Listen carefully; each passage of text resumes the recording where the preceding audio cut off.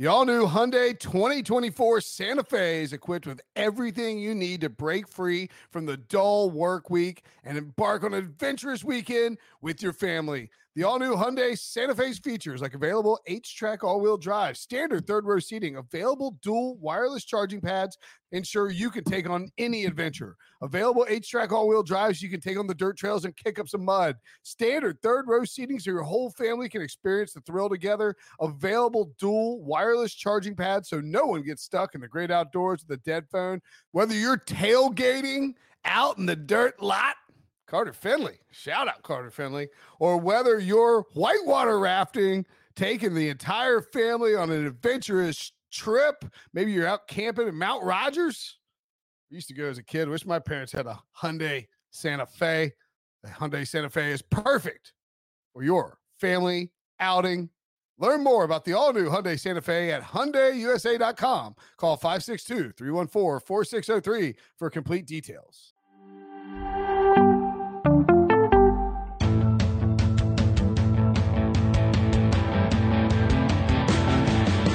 What's up, everybody? Welcome to the Pick Six Podcast, CBS Sports Daily NFL Podcast. I'm Will Brinson. I'm your host. If you are watching on YouTube, we go live at 1 p.m. every day of the week. You can join us on your lunch break or getting breakfast on the West Coast, I suppose, or in the middle of the night. If you're in Europe, it's Thursday, March 31st if you're watching on YouTube. If you are listening to the podcast, the audio version came out on Friday, April 1st. Happy April Fool's Day to everyone there. The single worst holiday of the freaking year, particularly if you work in the NFL. Roy Williams retired last year on April 1st. Why play with our emotions, sir? Anyway, we are going to do some draft needs. We got a lot of teams to get through, so let's dive right in. Joining me to break it down, Chris Trapasso and Josh Edwards. What's up, boys? Not too much. I mean, April 1st is not only April Fool's Day, but it is also the start of draft month. It is finally here. We get some meaningful conversation and actually get to put some realistic results to these projections that we've been making for 6 months now. Will, I got to ask you, as an NC State guy, how do you feel about the Final Four? We're not. No Final Four talk? Okay, no, that's fine. This is Hell Week. We're not talking about NC State. Figured. Smash the like button if you're watching on YouTube. I can't. I did see an article in the Wall Street Journal that was like, it was really well done from a national perspective, examining just how insane it is around here. Like people are losing their minds. It's I believe it. It's permanent bragging rights for one of those two fan bases, and an end to an absolutely like week of skullduggery for me if Carolina wins. I mean, quite frankly, although I do have a 95-1 Carolina to win the title ticket that I bet at a pure emotion. Of course you would. Yeah. No, but I literally only bet it because I was like, it's like, all right, that number's too big. If they happen to run the table, at least I'll get some like cash rewards for my pain and suffering. That's all. It's literally all that it was. Not some sharp move. At any rate, like I said, we got draft needs. Smash the like button if you're watching on YouTube. Trying to tweet this out. I was going to say something, but then I forgot. Dominic in the chat says Duke -4. I think Duke -4 is the play. I think Duke will win. Now you see, Traps, you suckered me into talking about it anyway. Especially when there's betting involved. I knew you couldn't resist. I had on Sunday in the span of like 4 hours, we went and walked. We took a walk with our dog, my son, around this nice little creek area, and I'm with my wife, and she's like, "Why are you being so short?" I had 2 golf outright bets that finished in second place. I had Miami get knocked out of the NCAA tournament in my Calcutta, and then the Heels waltzed into the Final Four. It was like I was like it was a bad scene on Sunday afternoon in my house. Like I'm just like moping around depressed. And now, Duke Carolina, fun. All right, let's get to the AFC North and NFC North. Yes, that's right. We're not bringing in Breach and Wilson to talk about the AFC North. We don't care about them. Like, comment, subscribe. Leave a 5-star review on Apple Podcast. If you want, you can leave a question for a future mailbag. Those will be coming out every Monday for the foreseeable future. And yes, we are just under 4 weeks away from the draft. Insane. Let's start with the Ravens. They pick 14th in the first round. I'm just going because Josh is on the top, and that's where I'm looking. But Josh, what do you think the biggest team needs are for the Ravens, and what prospect do you want to snipe from Trapasso here or Traps? Sorry. Yeah, let's get right back to it. We'll just pick up where we left off last week. You look at the team needs for Baltimore: a linebacker, edge rusher. Cornerback could possibly be a need for this team after the Marcus Peters injury last year. They kind of showed their cards a little bit when they tried to sign Zadarius Smith. That obviously fell through. So edge rusher is certainly a need for this team. They brought Michael Pierce back to bolster the interior defensive line. They still have Calais Campbell out there if they choose to bring him back. So there's some options they could still toss around. Bobby Wagner is a guy that has been mentioned as being of interest to the Ravens. So I still think they have some things to be done in free agency.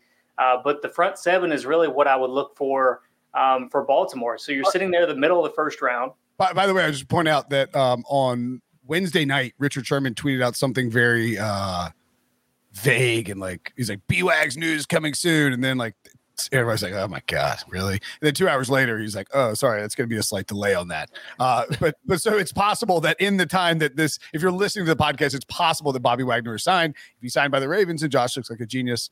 If not, just carry on with your day. Anyway, keep going. Sorry. Yeah, so we can assume that's not going to happen now. Front seven is an area that I would look for the Ravens. You're looking at Jermaine Johnson II from Florida State, an edge rusher that could possibly be what they are losing out with Zadarius Smith. You've got the Georgia defensive tackles, Devontae Wyatt and Jordan Davis, that could be options there for Baltimore in the middle of the first round as well. So those are a couple of guys that I'm looking at for the Ravens. All right, to not repeat, Josh, if we are going to go linebacker, I think the Ravens need someone who can cover.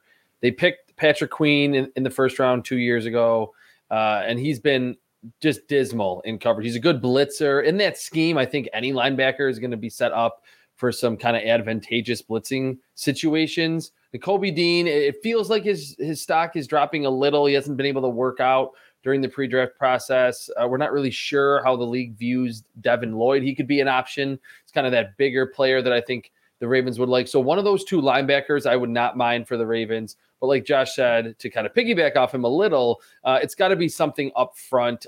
I'm not the biggest advocate of picking even Jordan Davis this high, but because he plays nose tackle, if there's a team that would fit just kind of the mold of the type of player that he is, it would be the Ravens. So I wouldn't hate that, and I wouldn't give it an F on the draft tracker in real time. So Nakobe Dean, Jordan Davis, maybe one of those Georgia prospects would make the most sense for the Baltimore Ravens. I'm chuckling because Bruce Arians is doing the retirement thing right now on NFL Network on Thursday afternoon. He's got a freaking cigar in his shirt pocket. He's like, doesn't have a drink.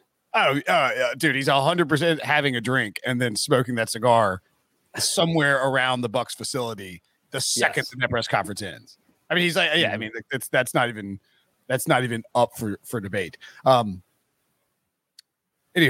let's move on to the Steelers. They're picking 20th in the first round. They are, by all indications, quite interested in the quarterback prospects. Kevin Colbert, I believe, I know, unless I missed somebody, he was the only GM at the NC State Pro Day on which I attended, by the way. If you have any questions, feel free to ask on Tuesday. And I'm pretty sure he's the only GM, but I could be wrong about that, at the UNC Pro Day on Monday, because the owners' meetings were going on in Palm Beach. So virtually all of the GMs were down there, even though Sam Howell was throwing. So maybe there could have been more. I could be wrong about that. But I do know that Kevin Colbert, it's like, look, I'm retiring. I'm not sitting around, I'm not sitting around the breakers answering a bunch of questions about, Mason Rudolph. No offense, Traps. I'm going up to North Carolina to check out some prospects because I do think he's going to draft somebody.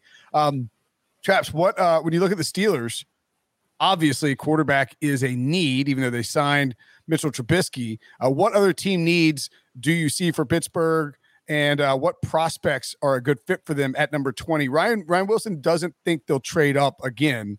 Mm-hmm. I don't think it's off the table at all if there's somebody they like. But the Devin Bush move sort of, kind of burnt them. Yeah, I mean, I could see offensive line, although they did invest in that position in last year's draft. They've signed some players in free agency. I could see Zion Johnson, who I know Ryan Wilson has been kind of banging the table for. If he's there at 20, the offensive guard can really play any position, center, left tackle. He's got the long arms. He would be a nice fit in there. But I could see Kevin Colbert having kind of an Ozzie Newsome-esque departure and saying, I want to leave this franchise that I've been with for so long and been so successful with a quarterback. So that, to me, feels like if it's for a quarterback, I could see him saying, hey, we didn't have the best outcome with trading up for a linebacker in the 2019 draft, but let's do that now to get someone like Malik Willis. I thought it was cool and something that we don't see very often to hear Mike Tomlin say, we're going to pick a quarterback. I mean, he didn't say in the first round, but it feels like after round one, especially in this draft, if we're talking about the middle of round two, like what quarterback would be there that would be a distinct upgrade from Mitchell Trubisky or Mason Rudolph? It just kind of feels like if they do it, they should do it in round one. I would not hate Desmond Ridder by any means, especially if he doesn't have to start immediately. But offensive line, if they don't go quarterback, but don't be surprised if we start to hear more about them being very interested in moving up to draft Malik Willis. Yeah, Northern Iowa offensive tackle Trevor Penning is a guy that jumps out for Pittsburgh. When you think about the Steelers and what they have been traditionally, that physical, tenacious type blocker, I think Penning would fit right in, in terms of that culture. But I think that a trade-up is absolutely possible. And while they may have been burnt in the Devin Bush trade, that was trading up for a linebacker. I mean, when you think about it on the surface, it doesn't make a lot of sense. You traditionally don't value linebackers in the first round, and here they were trading up for one. So, it's not too surprising that came back to haunt them a little bit. Quarterback is entirely different. If you've got a strong conviction about a player and you feel that he's not going to be available at number 20 overall, then you absolutely make a move up the board and be aggressive to get that player. I mean, maybe number 10, which is where they moved up to get Devin Bush, is a landing spot for them again this year, in which case you've already got the framework of a potential trade laid out. And it's the Jets that hold that number 10 overall pick this year, which would be their second first-round pick. So it makes a lot of sense is that possibly being a destination for Pittsburgh to trade up and get that quarterback. Before we get too far removed from the Ravens, toss up that comment from Vegas Refund in the chat, Debo. He asked about Jermaine Johnson. I bring it up because you had him mocked to the Ravens in your last mock draft. The under keeps getting steam, but mocks have him in the 12+ range. He's going from 10.5 to 9.5. You have him going at 14, Josh, to the Ravens. Do we think that there's a chance if we get Hutch and Walker 1 and 2, and then Thibodeau goes to either the Jets or the Giants, is there a chance we see Jermaine Johnson go in that top 10 range? Or is he someone who could fall? Or like, what do we think the likelihood of him going as a top 10, top 9 player? Because it keeps moving up. And generally, as we always note, these markets are very reactionary. They are not proactive. They don't have inside information. They react to mock drafts, news, rumors, etc. Like basically, like there's some dude working at the sports book with Daniel Jeremiah's tweets on alert, and like he's just moving guys around. Right. And I think, the reaction right now is what you just alluded to. It's the fact that Aiden Hutchinson could probably go number 1 overall and Trayvon Walker could be the number 2 overall pick, in which case you have a run at the position. So teams are going to be more aggressive in trying to get up and get one of those remaining players, whether that is Jermaine Johnson, whether that is Kayvon Thibodeau. I know I think Traps is in line with this as well, but I think how the league views Johnson is a little bit higher than how he and I personally view him. It's not a significant gap, at least in my personal rankings, but there is a little bit of a gap there. But I do think when you're talking about the market and what could possibly play out, teams that need edge rushers are going to be motivated to possibly get up into the top 10 and get a guy like Johnson because, the options are quickly dwindling if Hutchinson and Walker go 1-2. See, I think Johnson, I'm trying to look at the teams that could pick him. I can't imagine him going to the Falcons or the Seahawks at 8 or 9. I mean, I guess both those teams need an edge rusher, but it feels like there are greater needs for both of those organizations. I could see the Falcons much more much more prioritizing wide receiver. So to me, I feel like he'll go just outside the top 10, like to Minnesota at 12, maybe Houston at 13 if they don't pick Travon Walker or Kayvon Thibodeau at number 3 overall. Detroit later in the draft. It just feels like the top 10 is a little too rich for him. Yeah, it's entirely possible that the top 10 is too rich for him from an objective standpoint. Here's the scenario where it would play out.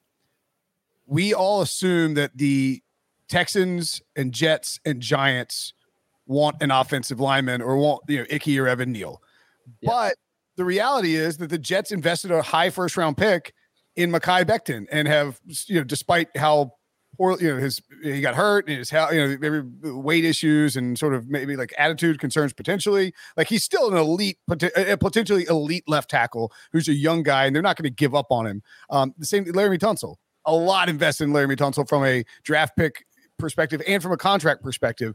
It's very possible that Houston and the Jets say, look, we love Evan Neal, we love Ickey, but we don't want to draft a right tackle or a guard at 3 or at 4. And so maybe Houston does it anyway. Like Neal could easily go play right tackle for them, as we pointed out. He played at Alabama. But if the Jets decided they were like, maybe the Jets love Thibodeau, and they take Thibodeau at 4, I think one of the Giants' picks might very well be Jermaine Johnson. But I think at that point the Giants would go offensive lineman at 5, because Carolina might take the offensive lineman, although they're blatantly taking a quarterback, and then you grab Jermaine Johnson at 7 if that's where you wanted to take him. So I think that's maybe the scenario where it's just edge rushers are getting gobbled up, and you want one really badly, and so you take one of the top guys. And I think one thing that helps here too, and it's probably why that number has moved down, is the perceived slide for Kyle Hamilton, him running apparently in the 4.7s at the Notre Dame Pro Day. Now, of course, all it takes is one team. He could go number 2 overall to the Lions, but I think removing one of those players that we had almost written in pen to be a top 10 pick is maybe someone that goes outside the top 10 or later in the first round. I think he's almost being replaced, so to speak, by Jermaine Johnson in terms of the betting odds of where he will ultimately be picked. Yeah, I'll say there's only one spot within the top 10 where we can say with any level of confidence that, an edge rusher is probably not going to go, and that's Carolina, because we feel that they're probably more drawn to an offensive lineman or a quarterback. So that's your reasoning for possibly getting Johnson into the top 10 as well. There's a scenario where Kayvon Thibodeau goes number 3 overall to the Texans. So then you're talking about edge rushers, top 3. You look at the Jets, the Giants, both of which could use an edge rusher. Again, movement is going to spur action. And I think if, those 3 guys go in the top 5 picks, then it becomes, and I'm not even convinced that Kayvon Thibodeau goes before Jermaine Johnson at this point. I think there's a possibility that he jumps over him. So I absolutely see a scenario in which he goes into the top 10. It's just me personally working through these mock draft scenarios. I don't value him as highly as what maybe some in the league do. Interesting. Apparently Daniel Jeremiah, VR, good friend of the program, VR, notes that Daniel Jeremiah actually has moved Johnson ahead of Thibodeau. That might be the impetus for the steam in the market too, is that, like if NFL teams, and let's not forget, if Daniel Jeremiah is moving him up and the Jets want an edge rusher, it's possible. And like, I don't think DJ's moving his stuff, or I don't think he's moving guys around because he hears that, like, Joe Douglas, who he's very good friends with, is likes Jermaine Johnson. But I would guess that if he's talking to Joe Douglas about prospects, which I would assume that he is, that he is going back and reviewing the tape, and maybe he's like, all right, I do think this guy's better than Thibodeau. And so maybe Jermaine Johnson is that surprise at 4 for the Jets. It does boil down to, we talked about this with Wilson earlier in the week, I think, or no, I talked about this with Nick Costas on You Better You Bet on Wednesday night. I've been spent way too many minutes staring at this stupid camera, and I'm like, can't remember where I said stuff. But we pointed out that and I know we're off track here, but it's fine. It's draft talk. Like, what the Jets do at 4 is so key for how the rest of the top 10 plays out, because if they really like Sauce Gardner and let's say they want to come away with a cornerback and an edge rusher, and it's just hypothetically, if they like Sauce Gardner a lot better than Derek Stingley, I think they're a lot more likely to take Gardner at 4 and hope that one of the edge rushers drops to them at 10. Because you have the Giants who are only likely to take one. Panthers, I mean, Scott Fitterer's bluffing about it. He's like, oh, you might take an edge rusher. It's like, no, you're not taking an edge rusher. You're taking a lineman or a quarterback, buddy. Like, stop. And then, I think one of those edge rushers is more likely to fall to them at 10 than Sauce Gardner is. So it's either like an edge rusher and then Stingley, or, Sauce and then maybe one of the edge rushers. If that makes sense, it's sort of why the edge rushers could get bumped up. Anyway. I don't know what I'm ranting about at this point. Let's move on to all right, so let me ask you this. Right now, you had to say yes or no. Do the Steelers draft a quarterback in the first round? Traps? I think so, yes. I think they will. Yes. Okay. Do they trade up for it? Yes or no? Yes. Yes. Oh, okay. Let's see if that moves the line at all. I don't think we have that kind of power. I don't think so. I don't think so either. Which quarterback? If you had to pick one right now? I'll say Malik Willis. Okay. I would say Malik Willis as well, but I also have in the back of my mind that it could be Desmond Ridder. No, they won't trade up for Ridder. They're right.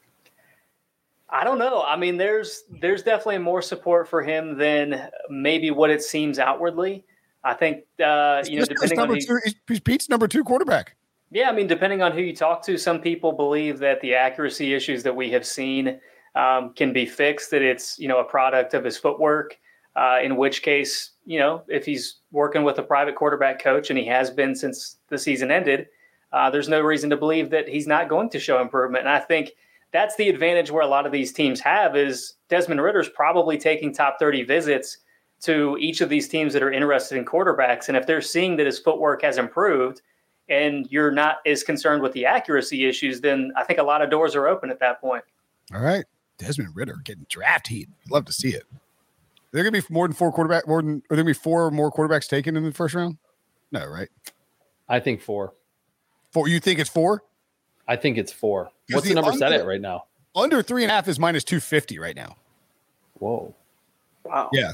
I mean, the logic being, if you look at it, Carolina, I feel like Carolina is just taking a quarterback. Like, there's no two ways about it. Unless Neil or Icky is there for them. And even then, I don't know if they can. I mean, the way Fitterer was talking yesterday.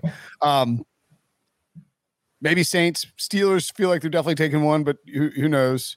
I don't think the Falcons and Seahawks take one. So for me, it kind of boils down to do the Saints take one and do the Lions take one at 32 is sort of where I'm at with that. But I mean, it could be 4. I think it maxes at 4, but I would guess under that personally. Anyway, the Bengals aren't drafting a quarterback. They're definitely not drafting one at 31, which is a weird number to see next to the Bengals. Used to seeing a top 5 pick for them. Josh, when you look at their team needs, are we still just writing OL across the board, or have they solved enough of their line problems that we can look at other issues?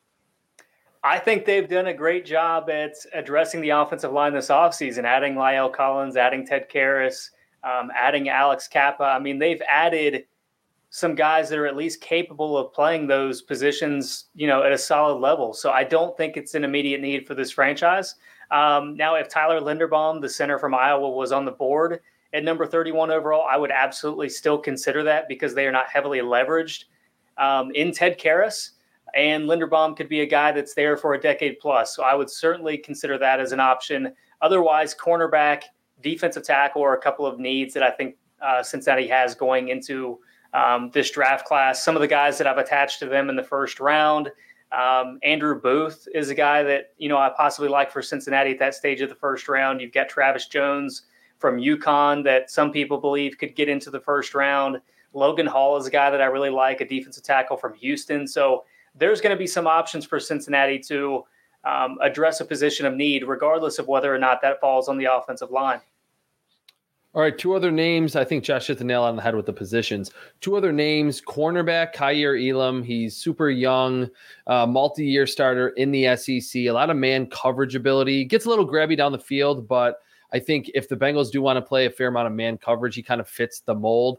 And Devontae Wyatt, if they want to go interior defensive line, I think they have the bodies up front. They just need more pass rushing ability from their defensive tackle position. They have the edge rushers and Sam Hubbard and Trey Hendrickson. They're getting back Joseph Osai, who they picked last year, really explosive edge rusher out of Texas. He got hurt early in the season. So they just really need someone that can draw attention on those passing downs. And to me, Devontae Wyatt is the best pure pass rushing defensive tackle in this class. Sorry. A few seconds ago, Bruce Arians wrapped up his news conference as Buccaneers head coach, and he walked off the stage, and he stopped, and he went back up to the stage. And he goes, by the way, I just want to say it's been great working with you guys locally, and of course, all over the country. And he starts to walk away, and he comes back, and he goes, oh, Florio, you can write whatever you want. It's okay. It's like just an absolute firing a shot at PFT on his way out. It's good times. Anyway, that's awesome. Bruce Arians, one of a kind. Couldn't miss him. I screwed up. I should have given Traps the Bengals since Josh is a Browns fan, but yeah, what are you gonna do? Screw up all the time around here. Traps, what do you think about the Cleveland Browns, their draft needs, and what they might target, or who they might target, in the 2023 NFL draft with their they don't have any first round picks. So Josh, you wouldn't care anyway.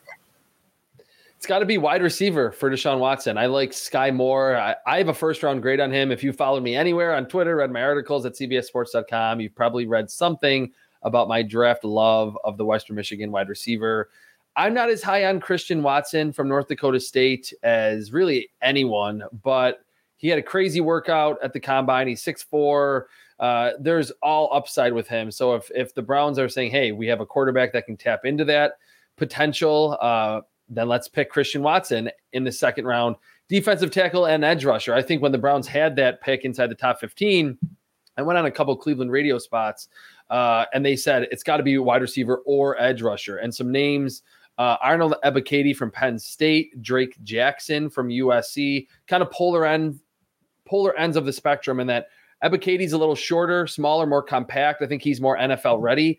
Drake Jackson bulked up to over 270 pounds at the USC Pro Day, 6'4", was a huge recruit. The speed and bend around the corner is definitely there. He's just not great with his hands yet. Would be kind of like Christian Watson at wide receiver, a more upside selection. So either a wide receiver to help out Deshaun Watson there, or just to shore up the front seven on that defensive line in Cleveland. Yeah, so Cleveland still has 3 picks in the top 100, so there's some opportunities there for them to improve the roster. Traps noted the wide receivers. I think that's absolutely a possibility. The defensive front seven, I think, is probably the biggest need right now. I think if I had to guess, Cleveland will probably be active in adding a couple, at least one, possibly 2 free agent wide receivers. So I think by the time the draft arrives, they're probably going to be looking defensive front seven. And specifically the defensive tackle and edge rusher positions. Jackson is a guy that I'm probably a little higher on than most because I don't think USC used him properly. I think there was a lot of untapped potential with him there in Los Angeles. So I think his best football is still ahead of him. Travis Jones, who I've already mentioned, Logan Hall are a couple of guys that could be in the mix for Cleveland. And then as you get into later day 2, Matthew Butler, who I mentioned on the NFC podcast last week from Tennessee, is a guy that could be of interest to Cleveland. And then Joshua Pascal, and the edge rusher from Kentucky, is a guy that could be in the mix as well, because Cleveland has been looking for kind of an edge setting defensive end opposite Myles Garrett. And I think Pascal is a guy that certainly fits the bill. Love it. Josh, this is just a me thing. I've been talking too much. Have we talked to you since the Watson trade? Like we could have talked 7 times, and I could be like I can't remember anything. Like I can't remember when Watson got traded. I can't remember. Like I couldn't remember what day Tom Brady came out. The last 3 weeks have just been insane. No, I get it. We did touch on it briefly last week. Honestly, I don't remember the nature of the conversation either at this point. Well, I guess I was going to ask you, how do you feel about the trade itself? I mean, like from a football perspective, it's it's not an issue. I'm just curious. Like, I know like there are some Browns fans who are like, I know you don't have to be out, but some Browns fans are like, I'm out. Even like Mark Sessler. Yeah, Mark Sessler. Exactly. Sessler is like, I think I'm out on the Browns, even though he's been a tortured Browns fan his whole life. I'm just curious how, and then too, like for the football conversation of it, the compensation portion. I'm curious whether you like the Browns doing that? Because I mean, it's a lot of draft picks, and like if you're giving up 13 this year, and could end up giving up a top half of the draft pick next year. I don't know. It's a lot. Yeah, the off-field stuff is, something that I'm still personally working through. I kind of haven't resolved my, emotions in regards to that yet. I'm probably taking more on the spot with that one, but I mean, that's a perfectly reasonable answer. By the way, it's like I don't know how to. I mean, as a Browns fan, like how am I supposed to process this? Yeah, I mean, I've been asked several times, so it's not like it was so much on the fly that I had to answer. I mean, I've been dealing with this, for a couple of weeks now, so I'm probably taking a little bit more of a calculated approach to it. I know in today's society, it's easier to make a quick judgment, but taking some time to work through that. From a football standpoint, in terms of draft compensation, I think it was perfectly fair. We saw what Russell Wilson was just traded for. I mean, Cleveland has already traded, allowed Houston to acquire Deshaun Watson. So you could factor that into the actual trade. And if you eventually trade him when he's, in his 30s, you could probably recoup the entire, terms of the deal that you had to give up for Deshaun Watson. So I'm not conflicted about the draft compensation and what it took. Financially, the $230 million guaranteed, that's a lot. I mean, he's a guy that has been removed from football for over a year, and it's going to alter how you make other football decisions. I mean, you've got Denzel Ward coming up for a contract here shortly. Amari Cooper is going to, count $20 million against the salary cap each of the next 2 years if you continue to employ him. So they're going to have to be very, I think, diligent about how they use their salary cap over the next couple of years so that they're in an advantageous position to continually capitalize on the intrigue of possibly playing with a guy like Deshaun Watson. Dig it. Good answers. Okay, let's take a quick break, and when we come back, we will talk about the NFC North and what they might do. A lot of draft. I think there's a lot of draft picks. Yeah, 4 first-round picks. I guess actually 5 first-round picks for the NFC North. What will they do with them? We'll tell you next. This episode is brought to you by Progressive Insurance. Whether you love true crime or comedy, celebrity interviews or news, you call the shots on what's in your podcast queue. And guess what? Now you can call them on your auto insurance too with the Name Your Price tool from Progressive. It works just the way it sounds. You tell Progressive how much you want to pay for car insurance, and they'll show you coverage options that fit your budget. Get your quote today at Progressive.com to join the over 28 million drivers who trust Progressive. Progressive Casualty Insurance Company and Affiliates. Price and coverage match limited by state law. Okay, picture this. It's Friday afternoon when a thought hits you. I can spend another weekend doing the same old whatever, or I can hop into my all-new Hyundai Santa Fe and hit the road. With available H-Track all-wheel drive and 3-row seating, my whole family can head deep into the wild. Conquer the weekend in the all-new Hyundai Santa Fe. Visit HyundaiUSA.com or call 562-314-4603 for more details. Hyundai, there's joy in every journey. The Detroit Lions pick number 2 overall and 32nd as well as a result of the Matthew Stafford trade with the Rams. When you look at this team, Traps, what are their biggest needs? I mean, I think 2 is like the quarterback question at 2 is really, really fascinating, and at 32. And like the Lions kind of dictate, if we assume Aiden Hutchinson goes 1, the Lions essentially dictate how the rest of the top 10 is going to play out with their selection. How do you think, what do you think the Lions need, and which prospects could they be targeting? Okay, if I'm Brad Holmes, the Lions GM, I'm picking a quarterback at 2 way before I'm picking 1 at 32. And that's just not just because how those picks align, because at 32, even if you have an inkling or think that Sam Howell might be good down the road, Matt Corral, the chances that he's going to end up being that much better than what you have in Jared Goff, I think is relatively small compared to what you could get with Malik Willis at 2. Now, I've been on the Willis bandwagon since like January, so I may be a little biased with this, but I just think if you're picking inside the top 3 or top 5 and you like your quarterback that you have as a starter, kind of a stopgap, but you have a possible franchise changer, you don't know and don't really want to be picking inside the top 3 in the near future. And if you are, you might not have a job if you're a GM. So I think it's got to be Malik Willis at 2, wide receiver later. And then just looking at their entire roster, it's got to be something on defense. I think their offensive line for being a bottom tier team is not really that bad. I like what Amon-Ra St. Brown did, obviously, last year out of the slot. They still need to add that position. Jeffrey Okudah is kind of a mystery at this point to be a number 3 overall pick. Terrible rookie season, and then tears his Achilles early in his second year. They could go corner. They could go edge rusher. They don't really have anything at that position. Defensive tackle, linebacker. I know I've mocked Nakobe Dean to them at 32 quite often if he falls a little bit. But to me, it's almost not a no-brainer, but very close that if they like Malik Willis, it would be the perfect scenario on Dan Campbell's team to sit behind Jared Goff, maybe halfway through or 2/3 of the way through his rookie season, maybe his entire rookie season, he's on the bench and then takes over for Jared Goff eventually. Let's say you, Josh, you think, and look, I don't disagree at all. If you are that high on Malik Willis, because he ain't making it to 32, right? No. Like if you were that high on Malik Willis and you believe it with a year on the bench, and like I do think the Lions will be stable enough, which sounds exactly like a stupid way to start a sentence. Like I do think the Lions. I know what you mean. No, maybe like I think the Lions will be patient. Like Chris Spielman has ownership and management's ear, and he is aligned with Dan Campbell, and so I think that this team will be patient enough with the coaching staff and with the development of a quarterback and the offensive staff that if they want to sit Malik Willis for a full year, they'll just play Jared Goff and it won't be a big deal and they won't worry about rushing Malik Willis out there.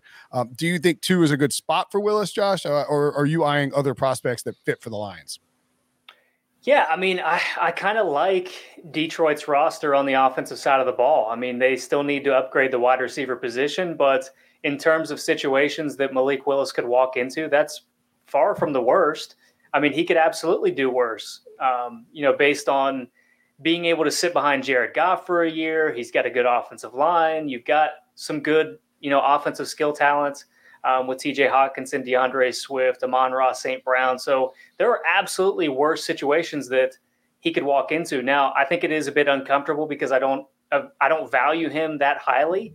But at the same time, if the team has a conviction that he is that type of player, then you absolutely have to take him at number 2 overall. You may take a little bit of heat in the moments, but if it works out, it's not going to matter. Nobody's going to fault you for giving up the number 2 overall pick if it works out. I think back to John Dorsey when he was the general manager of the Browns. It was not popular that he chose Baker Mayfield number 1 overall, but he did because he had a conviction about the player. So if you have a similar conviction about, and John Dorsey's with Detroit, that's why that's relevant. But that was not a Baker Mayfield worked out. That's right. Exactly. Yeah. Exactly. So if you have a conviction about the player, then take him at number 2 overall by all means. If you don't go in the direction of a quarterback, for me, I think, Cincinnati's Ahmad Gardner is the top overall prospect for me right now. And, I say that with the caveat. In the whole draft. In the whole draft. Yeah. I mean, nice. I love him, but at the same time, I say it with the caveat that I wish I could start my rankings at number 3 this year instead of number 1, because I think we just missed that top overall talent the way that we've seen in previous years. So I don't think Detroit would take a corner that early, but I would definitely be intrigued to take a cornerback early on day 2, maybe late day 1. And then some other guys that could possibly be of interest: Trayvon Walker, the edge rusher from Georgia, Kayvon Thibodeau, Aiden Hutchinson, obviously, if he's still available, is going to be probably a home run for Detroit. Yeah. The Sauce Gardner thing, too, is really interesting because you just don't see cornerbacks taken that high, and you can make the argument about positional value and whatnot. But, like, and I agree with you on the top end talent. Like you that's a great point. It's a great line. You should be using that anytime you like talk anywhere. It's like, I wish I could start my rankings at 3 because, but like if that class, and I agree with you, and we'll see how it bears out in a couple of years if that's actually the case and there isn't top end talent. But like if that's the case, I don't think anybody should be afraid to take a cornerback earlier than normal. If you could, like, if you think Sauce Gardner is the best player on the board and you would take him at 5, but you wouldn't take him at 2, like you're not thinking with your head on straight, right? I mean, if you're like, well, we're at 2, so we have to take Malik Willis or Kayvon Thibodeau or Walker because you can't take a cornerback in the top 5. People said that stuff when the Colts drafted Quentin Nelson, right? And he is a perennial all-pro and a difference maker on their offensive line. So if you can get an elite player who you believe is great, screw positional value or whatever. I just take him there. So I think that's something, especially in this particular draft. Moving along, the Green Bay Packers picking 22 and 28 in the first round after trading Davante Adams to the Las Vegas Raiders. We can, Josh, we can talk about other needs if you want, but clearly wide receiver is a pretty big need for this team. It's a huge need. I mean, I actually had a mock draft go up this morning. We talked about it before the podcast. They took 2 wide receivers in the first round. Is that a little bit of overkill? Perhaps, but when you consider what this organization has gone through with Aaron Rodgers over the past, is it overkill? Months. I don't know, man. like their wide receivers are currently Allen Lazard, Randall Cobb, Amari Rodgers, Rico Gafford, Malik Taylor, and Juwan Winfrey, and someone named Chris Blair. So there's opportunities where you could take a wide receiver on day 2 and possibly conserve, that second first round pick and, take another position of need. But I don't see anything wrong with them taking 2 wide receivers. I know it may not be, the most accepted in every circle, but I think that's, a very possible route that they take. Edge rusher is a position that, you lose Zadarius Smith, but you've got Rashawn Gary stepping into a larger role opposite Preston Smith. So, you don't have an immediate need there the way that maybe you would have expected a year ago. They've got some stuff to sort out on the offensive line, offensive tackle. Maybe you take another tight end, defensive tackle. Like, this team has some needs, but I think far and away, wide receiver is the biggest need. So I'm looking at Ohio State's Chris Olave, Arkansas's Treylon Burks. I don't think Jameson Williams is going to be there even at number 22 overall, but if he is, I'm running the card in. I think that highly of him as a prospect. You've got other guys, Jahan Dotson from Penn State. You've got, George Pickens from Georgia, Christian Watson, who, like Traps, I don't see him as a first-round type guy. But there are going to be teams that are willing to bank on that potential early in this draft because of what he did at the NFL Combine. I mean, his testing was elite.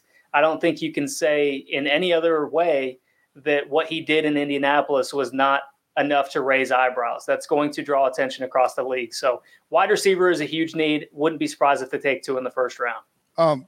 Traps, in his mock, Josh had the Packers taking Chris Olave out of Ohio State and Treylon Burks. If you were, I'm curious, we talk about how those, I guess I'm wondering if they do go 2 wide receivers in the first round. And I don't think it's outrageous at all after trading Davante Adams. And you don't really have a whole lot of other resources. You could go sign somebody like Odell Beckham to maybe help you out when he comes back from the ACL tear and all that, but there's just not a whole lot of resources out there to get wide receivers right now. If you were drafting 2 wide receivers, how would you try to pair them up? Would you want to get are there 2 wide receiver? And maybe the answer is Burks and Olave, but what combo would you be looking for with those first round picks? Do you want to get like a big body guy, an Olave type? What are you looking for? Yeah, I think Josh really nailed it there. And it does seem kind of preposterous that a team would double up at the same position, wide receiver in the first round, but it makes a lot of sense. Definitely to get a route running specialist in Chris Olave, who's very good tracking the ball down the field. And then someone in Treylon Burks or maybe Drake London, if he runs slow at the USC Pro Day, that's a bigger body that's going to win after the catch because he can absorb tackle attempts and continue forward down the field. So to add kind of a multi-layered element to this receiver group, like you mentioned, Will, that you read off those names, that room is not very good right now. To me, that was the craziest transaction of this entire offseason. That was like you repay or you bring back Aaron Rodgers, you pay him $50 million per year, and then a week later you trade probably the best receiver in football. That made no sense to me. So if they went Chris Olave, Treylon Burks, route running specialist, bigger body guy, that would be actually smart drafting by the Green Bay Packers that have had kind of some questionable draft classes over the past couple seasons. Here's why I say that is not overkill. It's simply because when you look at Green Bay's offense, specifically the passing game in recent years, what has been their passing game? It's the relationship between Aaron Rodgers and Davante Adams. He's not going to have that immediately with any one wide receiver. You could make the argument with Randall Cobb, but Cobb is just not at the point in his career where he's going to take on that workload. So you have to find other ways to counterbalance that loss of production. And I think by taking 2 wide receivers, you're taking pressure off that other guy to be a Devontae Adams type player, a guy that's going to have to carry the offense. Get 2 guys in there that are going to be able to work off each other and be productive for Aaron Rodgers. And maybe you're talking about a situation where Aaron Rodgers is willing to play another 5 years. And I point this out all the time on this podcast, so I don't want. I'll try and keep it short. But like when we did the stream in 2020 of FFT Twitch stream with Jordy Nelson, we're like, why won't these guys? They just drafted Jordan Love. It's like, why won't the Packers draft a wide receiver in the first round? Like, what's the deal? And he's like, like they want to, like they don't basically sort of the same. They don't want to. They like Aaron Rodgers likes guys who he has a rapport with. And he wants them to understand that when he does that little spin out, when he goes through his progressions, what he wants them to do is do a secondary break. And they sort of freestyle this secondary break. And you can only get there through reps and reps and reps and reps. And that's why these guys that they took in the second round, who didn't have to be the guy out of the gate, but were able to come up Jordy Nelson came up under Greg Jennings. Greg Jennings came up under Donald Driver. Devontae came up under Jordy. And eventually you get that rapport and you're able to do it. So that is the concern with these if you go the first round route. But they're so thin at wide receiver that I almost feel like you do need to take 2 because it's just like, you can have a confident grade on any draft pick and you can never know that they're going to work out. Like Olave might not work out with Aaron Rodgers. So you just simply I just think taking more shots is the right move for the Packers. And if they like 2 guys there, I love the idea of taking 2. Yeah, and it's not the same thing because it was later in the draft, but in that 2018 draft class, they drafted Marquez Valdez-Scantling and Equanimeous St. Brown, and I think back-to-back rounds or 4th and 5th round, something like that, or 5th. And I think they even picked Jermon Moore. They picked 3 receivers in that draft, kind of doing exactly what you said, Will. Like, let's just roll the dice on these 3 guys. MVS was the only one of those day 3 selections that ultimately became solid, but if they do that with 2 wide receiver selections in round 1, they're at least maximizing the chances of at least one of them becoming that number 1 wide receiver at the twilight of Aaron Rodgers' career. Yeah, for sure. All right, let's get to the Chicago Bears, the final team in this. Oh, we missed the Vikings. I skipped over the Vikings. So let's get to the Minnesota Vikings. I knew we missed something. The Minnesota Vikings are picking 12th in the first round. Traps. Since I forgot who I asked about the Packers, what do you think about? I need a vacation. What do you think about the Minnesota Vikings prospects? What do you think their team needs and what prospects fit for them to draft at 12th overall? Okay, on All Things Covered, Patrick Peterson reported that he was coming back to the Vikings himself. He was his own insider, and he mentioned that he would like the Vikings to pick Derek Stingley. I mean, that's not that Patrick Peterson has any say in the war room on draft night, but pairing the 2 LSU former standouts there, I think would make a lot of sense. We haven't seen a lot of Derek Stingley over the past 18 months on a football field. He's been injured. Corner, edge rusher seem to be the 2 most obvious priorities for them. And I don't think wide receiver is completely out of the question, given the age of Adam Thielen. You have a superstar in Justin Jefferson, but to get a younger player that will help get the most out of Kirk Cousins, they extended him again this offseason, kind of weirdly. Someone like Jameson Williams, where they maybe would say, hey, we have our 1 and 2. If you can play in November when we're trying to make a wild card push, we're fine with that. So I would be okay with wide receiver, but someone like Derek Stingley, I'm not in love with Jermaine Johnson, but I would understand it because they do, or they could use kind of that project, kind of long-term view at the edge rusher spot, even though they have Danielle Hunter and signed Zadarius Smith. But it's crazy with Derek Stingley that a month or 2 ago, he was considered a top 5 prospect. Haven't really seen him on the field, hasn't done anything during the pre-draft process. He could be there at 12. I think that would be great value for Minnesota at a position of need. He could easily be there at 12, right? I mean, I feel like he's going Josh, to be. Yeah, I mean, I feel like Josh in the draft process, just really over the last, it sort of reminds me of maybe David Amerson coming out of NC State. Remember when he was like going to be the top 5? It's like, oh, he's a top 5 block. And then Cordarrelle Patterson turned him into a piece of burnt toast on the first weekend. And he fell to the second round, I think. But like, and Stingley won't fall that far.